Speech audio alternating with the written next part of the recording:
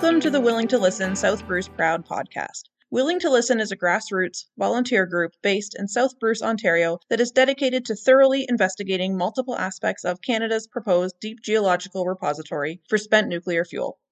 I'm Sheila Whittick, and I'm so excited to have you join me as we delve into this controversial project. Today I'm joined by Bill Daly. He is involved with the PHAI, or the Port Hope Area Initiative, cleaning up legacy nuclear waste around the Port Hope area, and he's going to talk to us a little bit about the projects that are ongoing there. Thanks so much for joining me today, Bill. I really do appreciate it. Thanks for having me. Happy to be here. Thanks, and if you wouldn't mind just taking a couple of minutes to introduce yourself to our listeners. Yes, my name is Bill Daly. I am the Communications Director with Canadian Nuclear Laboratories. Canadian Nuclear Laboratories is Canada's national laboratory in nuclear science and research and technology. Our mission is to advance nuclear science for a clean and secure world. And part of our missions is to clean up legacy historic waste, radioactive waste that has been the result of previous practices in multiple sites across Canada. And today, in particular, I'd like to talk about the Port Hope Area Initiative project, which is Canada's largest environmental remediation project. And it involves the cleanup of approximately 1.7 million cubic meters of low-level radioactive waste in the towns of Port Hope, which is a small town in Ontario about an hour away from Toronto, as well as southeast Clarington in the Port Granby, which is a small hamlet. That project has been going on since 2001, and we are now well underway in terms of the cleanup. And so just for anyone who's not familiar with the Port Hope Area Initiative, could you give us a little bit of background on, where this waste came from and why we are cleaning it up? So in terms of why we need to do this cleanup and how this low-level radioactive waste ended up in Port Hope and in the area is actually quite a unique and interesting story. And it goes all the way back to the 1930s. Back in the 1930s, you may have heard of the Labine brothers. The Labine brothers, led by Gilbert Labine, actually at the time had a company, El Dorado Gold Mine, and they were in the process of searching for gold. And that took them to Northwest Territories. Back in the 1930s, obviously, it was time of the gold rush, and Canada was definitely part of that. And as the Labines were searching, they ended up opening up a mine in Great Bear Lake. And what they didn't find was gold. But in fact, what they did find was essentially equivalent to that. They found pitch blende ore. And they realized quite quickly that pitch blende ore could be refined to make radium. And at the time, essentially, they were ushering in the atomic age in Canada. Radium was something that sort of had been recently identified that could be used for a number of different purposes, not only in the kind of medical fields, but also in the commercial fields. So things like X-rays, luminous dials for airplanes, there were even other kind of commercial products like radium creams and all the rest of it. And really what they could do is for about a gram of radium, they could fetch about $75,000 to $90,000 on the market for a gram. And at the time, you can imagine in the 1930s what kind of money that meant. So that made them realize that it would be worthwhile for them to actually refine this and process this ore in order to generate the radium. So what did they need to do? They needed to find a way to do it and a place to do it. And after searching, they actually came across Port Hope. And in Port Hope, there were old rundown factories on the kind of waterfront area that were not used at the time. And there was also a willing workforce of people that, needed jobs and needed economic stability for that kind of, at the time, which was a growing town.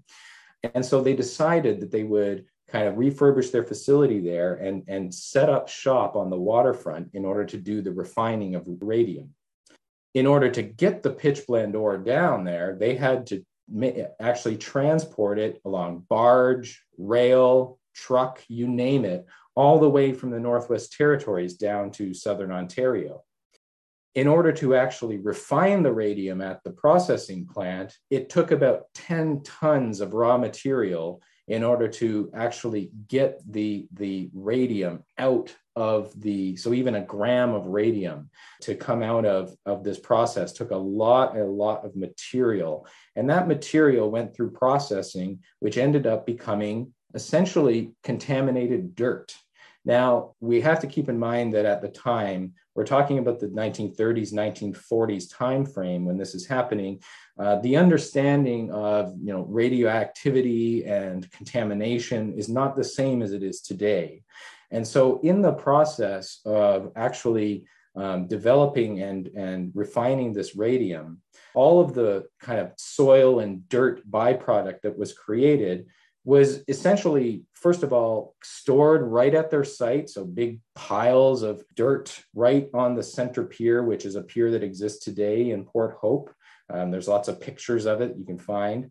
And then they would eventually actually start giving away this material because there was too much to store on site. So people at the time, the town was being built, and people would take this as fill for free. They would take it, they would build their homes. El Dorado used it to shore up ravines. They literally dumped it right into the harbor. As it continued to build up and build up, they had to actually send it to other municipal landfills that are now closed. Eventually, they even had to start sending it about 15 minutes along the Lakeshore Road west into Clarington, into the hamlet of Port Granby, where they actually bought a facility right on the Lakeshore site and started end dumping the material there as well. So this practice of kind of spreading this material through, I'd say about 15 to 20 years at the time, ended up in a situation where the material had been spread around multiple communities and well throughout Port Hope in particular. As we get to the 1970s, science begins to change. Our understanding of radioactivity and contamination begins to change. Rules change. The Atomic Energy Control Board, which is now the Canadian Nuclear Safety Commission, was the regulator at the time. And they kind of started saying, El Dorado, you need to do something with this waste. Well, meanwhile, at the same time, El Dorado had been bought by the federal government because they had switched their processing to uranium refining in order to help the war effort that was going on. So the federal government was then tasked with starting to look at this issue, and I actually hired companies to go out and to start to actually do testing in Port Granby and in Port Hope to figure out, what is the signature, what is the impact of all of this kind of spreading of this material. Well, they quickly found that there was a lot of material spread around. This, of course, became well known in the public. Media, Toronto Star, the rest of it eventually sort of caught on to this issue. And so the community and the municipalities said, well, we've got to do something about this issue. And so in about the late 80s and through the 90s, they set up a siting task force in order to go around sort of what the NWMO is up to. They started going around to community, looking for a willing host where we could essentially send the waste. Now, to maybe not to many people's surprise, a whole bunch of communities said, well, no, we don't want to take your radioactive waste. And so after about a 10-year search, they realized that in order to deal with the waste, the community would have to come up with a solution of their own and deal with it in situ or in their own communities. So the communities started putting forth concepts where they would build some sort of facility within the community that could be a final repository for this material. Eventually, the municipalities of Port Hope and Clarington lobbied the government, the federal government, and eventually came to an agreement. And this agreement formed a legal agreement between Clarington, Port Hope, and the federal government that the waste would be cleaned up once and for all. And that launched the Port Hope Area Initiative Project, which my company is now managing. And the Port Hope Area Initiative Project, which again is well underway, has been in the process of cleaning up this material and in fact building a long-term, actually 2 long-term waste management facilities in order to permanently dispose of this material for the long term. So we have one Port Hope long-term waste management facility that is currently in operation, meaning it's accepting waste from the community right now. And then we have another Port Granby long-term waste management facility, which is actually right across the street from that lakeshore site that I was talking about. And that facility has actually just been closed because we have just completed the project of moving 1.3 million tons off of the lakeshore site into this secure containment. And we have now remediated that site, meaning that clean soil and green grass is growing out there, and the Lake Ontario is being further protected by this project. And so that's a big success story for us in Port Granby, and it's helping us as we move forward with the Port Hope project, which is a more complex project that is taking longer, but is very similar in terms of the facility design. Okay, so just so that we're clear, the Port Granby project is essentially completed.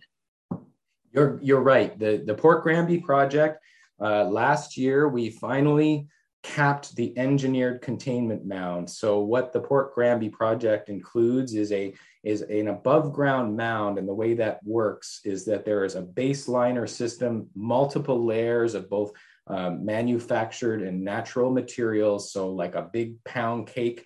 And then you've got the waste that's, 10 meters of waste kind of put in the middle of this thing. And then another engineered cover system with more layers that go on top of it to essentially isolate the waste from the environment for the long term. So we are complete the construction. We have remediated the site. It's a major success story for us and for the community that has been waiting for this to happen for many, many years.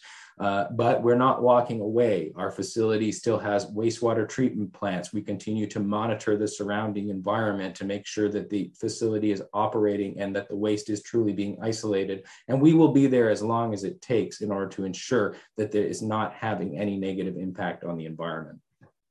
That is a good news story, that it's completed and that it's in good shape and that things look a lot better. That's good to know. A lot of people are under the impression that, should the soil ever become contaminated, that it's impossible to clean it up. So I think that's also good to know that it's not impossible. We have done it, actually. Yes, very true. And in fact, when we're talking about this material, we're talking about low-level radioactive waste, meaning that the material is not fissionable. You can't make weapons out of it. It barely has a even dose signature. So lots and lots of study has gone into this, the particular issue in Port Hope and Port Granby, because it is well known that this material has been in the community. So in fact, the Canadian Nuclear Safety Commission, Canada's nuclear regulator, has done extensive studies and actually looked at 40 different studies of Port Hope population over time. And there's been no link to increased cancer or other diseases as a result of the low-level waste that has been in the communities. So ultimately, the reason that this project needs to take place is, one, because the community wanted it to be cleaned up because, you know what, it's an environmental issue. And two, in many years, I mean, it's a little different now because of the housing market, but for many years in the past, people were thinking that it was something that was generated by a federal crown corporation and needs to be addressed because there's a perception out there that, why would I want to move my family to Port Hope when it's got all this radioactive waste, as I've read in the Toronto Star. And there is this perception out there that, radioactive waste, it's this horrible thing, and it can be, but in the concentrations we're seeing in Port Hope, the science is showing that, in fact, no, one, it's not causing a health impact, but two, you can certainly deal with it. And the best way to deal with it is the way we are, which is through engineered containment and an above ground mound. And just On that topic of the community perception, like how has this project been received? Has there been overwhelming support? Has there been opposition? Has there been a mix? What does the community think of it? Yeah, and that's a great question because this project, really, when you think about this project, it's this evolution that we've gotten to the point where there's now the project underway. But in the lead up, it had been controversial. It is community driven. So there are many people in the community at the time when they were pushing for the project, including the municipalities and the representatives of council, did want this project to go through. But at the same time, there's a perception that, by bringing this massive project to the community, it sheds more light on the issue. And so there's always been two sides of the story around the project. But as we've gotten underway, we also have to make it clear that times have changed. The community itself has changed. This project started in 2001, and that meant we were doing environmental assessments. We were getting licensing. Those things took 10 years. By the time we actually started to do the cleanup, it was, into the 2015 timeframe, 2018. And by then, people's understanding of environmental issues were different. People's kind of understanding of the science had evolved. And so we are seeing now that most people are supportive of this environmental project in concept. The issue is that it is a very massive construction project, very massive. In fact, I live in the community, so I see it every day. I walk the dog or go out for lunch. You see CNL working in this community doing something. And so because of that, that creates disturbance. And also a very interesting and unique part of this project is that, as I mentioned before, people used the contaminated fill for the purpose of building their homes. They also used, discarded stuff from the plant, like to build bunk beds, for example, in their homes or structures. And so part of what we have to do is we have to test 5,000 properties, about 5,000 properties in town. And then out of those, where we find the historic low-level waste, we have to go out and clean up those properties. And we need to do that on a neighborhood by neighborhood basis, which does have an impact on people's everyday lives. I recently had my basement flooded, and I just went through a normal everyday reno, and even that really disrupted my day to day. So we are seeing that people who have to live through the construction, though they have agreed to it and they do want the waste removed, to go through the process is difficult. And then so what it's been an evolution from concerns about health concerns, which have mostly dissipated, to more concerns about the impact of the project that are temporary, but they're still significant. And have you had many people or many responses that are kind of the opinion, like, we don't want you to clean this up, just leave it alone? Like, have you had people that say that? Yeah. Why are we doing this? Yes, absolutely. And again, and it kind of leans back to the fact that people are well educated. We have a very well educated population. And in fact, in Port Hope, people really understand this stuff because many have been living here for generations and have seen this. And so, yeah, we do get that. And this is a voluntary program. So in terms of if someone in particular, either doesn't want to go forward with it, that's completely up to them. And we do have that because of a number of reasons. Maybe they don't agree that there's any issue with having the waste on their property, or maybe they've decided that they don't want to go through the construction because especially now that we've seen such a hot real estate market, that people feel they can sell their homes regardless. That was one of the impotence for this. So, like, say somebody says right now they own a home and they're like, I don't want you to clean it up. Then they sell it and the new owner wants it cleaned up. Or do they have an avenue to get it cleaned up? Yep. So as long as the one issue there is that we are on a schedule. This is a federally funded project and it costs about $1.28 billion. So it's not chump change to do this kind of project. Mm-hmm. And we do have a schedule. So as we move forward, and what I hadn't really mentioned yet is that in addition to those private properties, we're doing massive cleanup of public lands. So all of the waterfront area, we're dredging hundreds of thousands of cubic meters of sediment from the harbor. We're having to do road cleanups. We're having to do ravines. We're having to worry about public structures and buildings and everything else. So as we move forward, there is a cutoff date eventually where we won't be accepting any more signups because in terms of the private property remediation, because our schedule won't allow it. However, we do understand that these situations happen. Properties transact and change hands, and so we still do have a process, and anyone can contact our office at the Port Hope Area Initiative, and we can fit them into the process. But as we get to the point where we cannot anymore, we will be communicating that to the community at large. Right. Have there been any instances where, people refuse to buy a home in Port Hope? Have you seen that happening a lot, or is that more of a rare occurrence? I would say it is quite rare.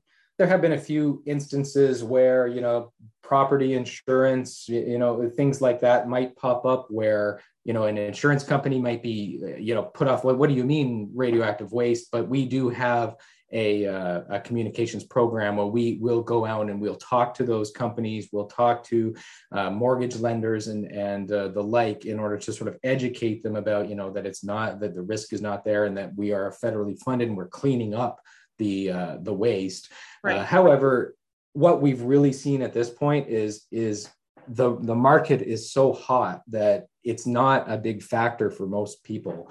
Again, like we encourage anyone, and the local real estate agents all know this. We provide radiological status letters from our office in Port Hope, meaning that if anybody who's interested in buying a property wants to know the history of the property in terms of the waste, they can come to our office and they can request a radiological status letter, which gives them the history. Has there been any previous cleanups? Do we have any evidence that there's waste there? What is the future plans? So that we want to make sure that buyers walk into these transactions with their eyes wide open, but the overwhelming majority are okay with the situation and they're buying anyway. Yeah, I find that's one of the, I don't want to say main concerns, but a big concern we hear here when we're talking about the DGR is, people aren't going to want to buy property here. Or people aren't going to want to, buy ag products that are from here. And I kind of look at it as, no matter what, there's always going to be someone who doesn't want to move here for some reason.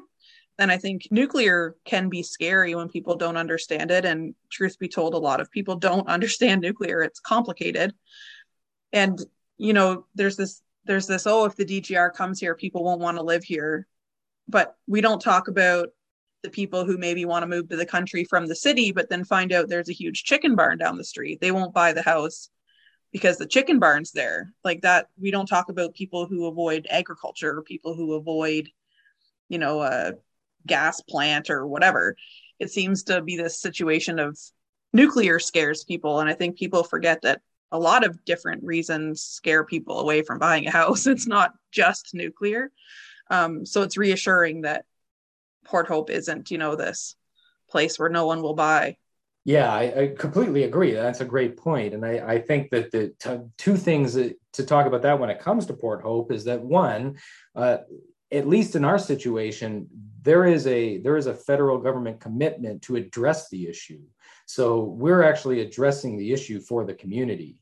And two, that we have done lots of studies, and we have also from the regulator has lots of studies out there that we have available and are happy to talk to people about that show the impact on health is not there. So it really isn't the scary kind of town that it was made out to be back in maybe the 80s and 90s. But at this point, we've been basically our campaign and communications with the community and with anybody who's come in is to help them understand the science in a way that's understandable to somebody who doesn't think about this stuff all the time and has to battle with the images of Fukushima and all this kind of stuff. It's just not the reality when we're talking about low-level waste. Where we do have some issues is that this project in its effort to help the environment in order to remove that waste and put it into the facility, we do end up having to do a lot of intensive construction and removal of structures, removal of trees, removal of things that are important to the community. And so actually we found ourselves in a situation now where we need to look at the projects very strategically and with eyes wide open to the fact that we want to make sure that this project is creating an environmental benefit and not doing more damage than it was meant to do. And so as we've continued to study the contaminants and have lots and lots of data about what is in the soil, we're having to work with the municipality, we're having to work with homeowners, we're having to work with the Canadian Nuclear Safety Commission to say, look, there are some situations where either homeowners, they've said, you know what, I don't want you to do that part of my property because I built that gazebo for my daughter to be married in, and I don't want you have to remove that. In fact, I'd rather have that waste there than you remove it. And we have to be able to work with them. Again, or don't take down the giant oak, the dog's buried under it.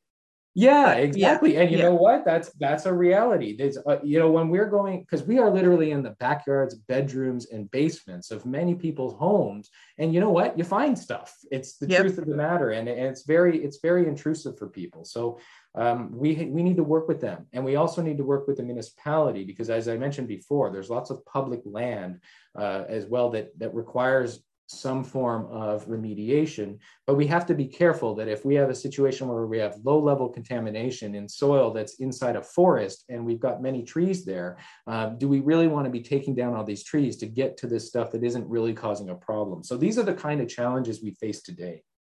And just out of curiosity, then, what is the limit for cleaning up? What radiation dose limit or whatever are you trying to get to? Like, is the goal to have background level, or is it to be a certain dose to the public, or what is the limit? So one thing to say is that as we test for the historic waste, we're looking for very specific contamination, and we need to find 4 things in order for us to determine that it's low level waste. That includes arsenic, radium-226, thorium, and uranium. So if we find something that has all 4 of those, then we know we've got low level waste, as opposed to different stuff from other processes or from, say people are working on their cars in their backyard or whatever. Yep. So we have to go through that process. And in our license, our CNSC license, we have a criteria that we have to meet. So basically for the contaminants that are already, Environment Canada standards, we have to meet those standards. So for arsenic, it's 18 parts per million, for example. So if we go to a property and we see that they've got contamination of arsenic at 25 parts per million, we have to continuously dig and test and dig and test until we've got to 18 or lower, just as an example. Right. With other standards that aren't universal or aren't federal standards, we would actually, as part of the environmental assessment, there was scientific analysis done to basically say, okay, what do we need to clean up, say, the radium to? Well, we need to clean it up to a level that is reasonably achievable and a conservative level. So I don't have the exact number in front of me, but it's very conservative. So everything that we're cleaning up to at this point is well below any level that would be of any concern for public health. That's kind of the idea. And these things are enshrined in our license. So we do have to meet those criteria. Once we get on a property and we begin to remediate, we have to continue to dig until we've hit that criteria, that very conservative criteria, which is causing some issues, again, if we have to go under trees and things like that in order to get it. Yeah, it turns into a pretty complicated process, I'm sure. Indeed. That's an understatement. I think that covers all of the questions that I had for you today. Is there anything else that you wanted to add? There is one thing that I was hoping I could add in. So as a result, sort of as our process through this, and again, we've been able to build this facility in Port Granby and it's working. And we've shown that we're able to do it. So in fact, there's a similar story that's happened at our kind of home base for Canadian Nuclear Laboratories, and that's Chalk River Laboratories. Chalk River Laboratories is the home of 70 years worth of groundbreaking science in the nuclear industry in terms of things that have been beneficial in terms of cancer treatment, in terms of energy, in terms of things that have benefited millions and millions of people. Chalk River has been owned by Atomic Energy of Canada, and it still is. However, Canadian Nuclear Laboratories is now running the Chalk River Laboratories site. And as a result, similar to what happened in Port Hope, as a result of all the industrial stuff that happened at that site, there is now waste there too. And we are actually in the process now of putting together a proposal to build a near surface disposal facility, which is actually very similar in nature to the long-term waste management facilities that I just referred to. And we are about to go in front of the Canadian Nuclear Safety Commission to basically put forth our proposal, and the CNSC will make a decision on whether or not we are allowed to build that facility at Chalk River. And at this point, we are seeking the support of our stakeholders and of the public in order to submit interventions or have their voices heard at an upcoming hearing that's going to start in June of this year. Now, we encourage anyone to come to our website or to give us a call to talk about it more, or to visit our specific website on the NSDF project and learn more. And if anyone would like to intervene, the deadline to do so, you can simply do it by submitting a letter to the Canadian Nuclear Safety Commission, and that deadline is April 11th. So just wanted to make sure that I got that in there. Yeah, no, that's a really good point. That is actually on my radar. I've had a few people message me about the near surface disposal facility. So when you look at all of the projects that are ongoing right now, the successful Port Granby project, the Port Hope project that's going on, the Chalk River project, you know, seeing how we are capable of dealing with nuclear waste, like, do you have concerns with a repository for spent fuel? No, absolutely not. I think it is the most logical. Solution for the intermediate level or higher level waste that's been proposed by the NWMO. And in fact, CNL has been working with NWMO as well, because as I mentioned before, there are multiple different sites, there are multiple different activities that happen both at Chalk River, but at other sites that CNL operates. And there are other waste streams that get created that are intermediate level or other level that actually require something like a deep geological reserve. So no, there's no concerns. When we're talking about low level waste, we have the solution. It's the engineered containment facilities. We're building them, we're proving them. This has been proven internationally. And I think the next logical step for the higher level stuff is the deep geological repositories. I think that's kind of where I'm coming from, and like to highlight, you know, that there are successful programs for all levels of nuclear waste. And, you know, we know how to deal with spent fuel. We know how to deal with nuclear waste. We know how to shield. We know how to create barriers.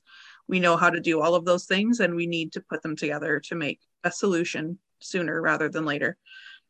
Well, I really do appreciate you coming on to do this today. It's been great. Thanks very much for having me. It was great to talk to you. And that's it for this episode of Willing to Listen South Bruce Proud. I look forward to further investigating Canada's plan for spent nuclear fuel along with all of you. Thanks so much for joining me, and remember, we don't have to agree on anything to be kind to one another.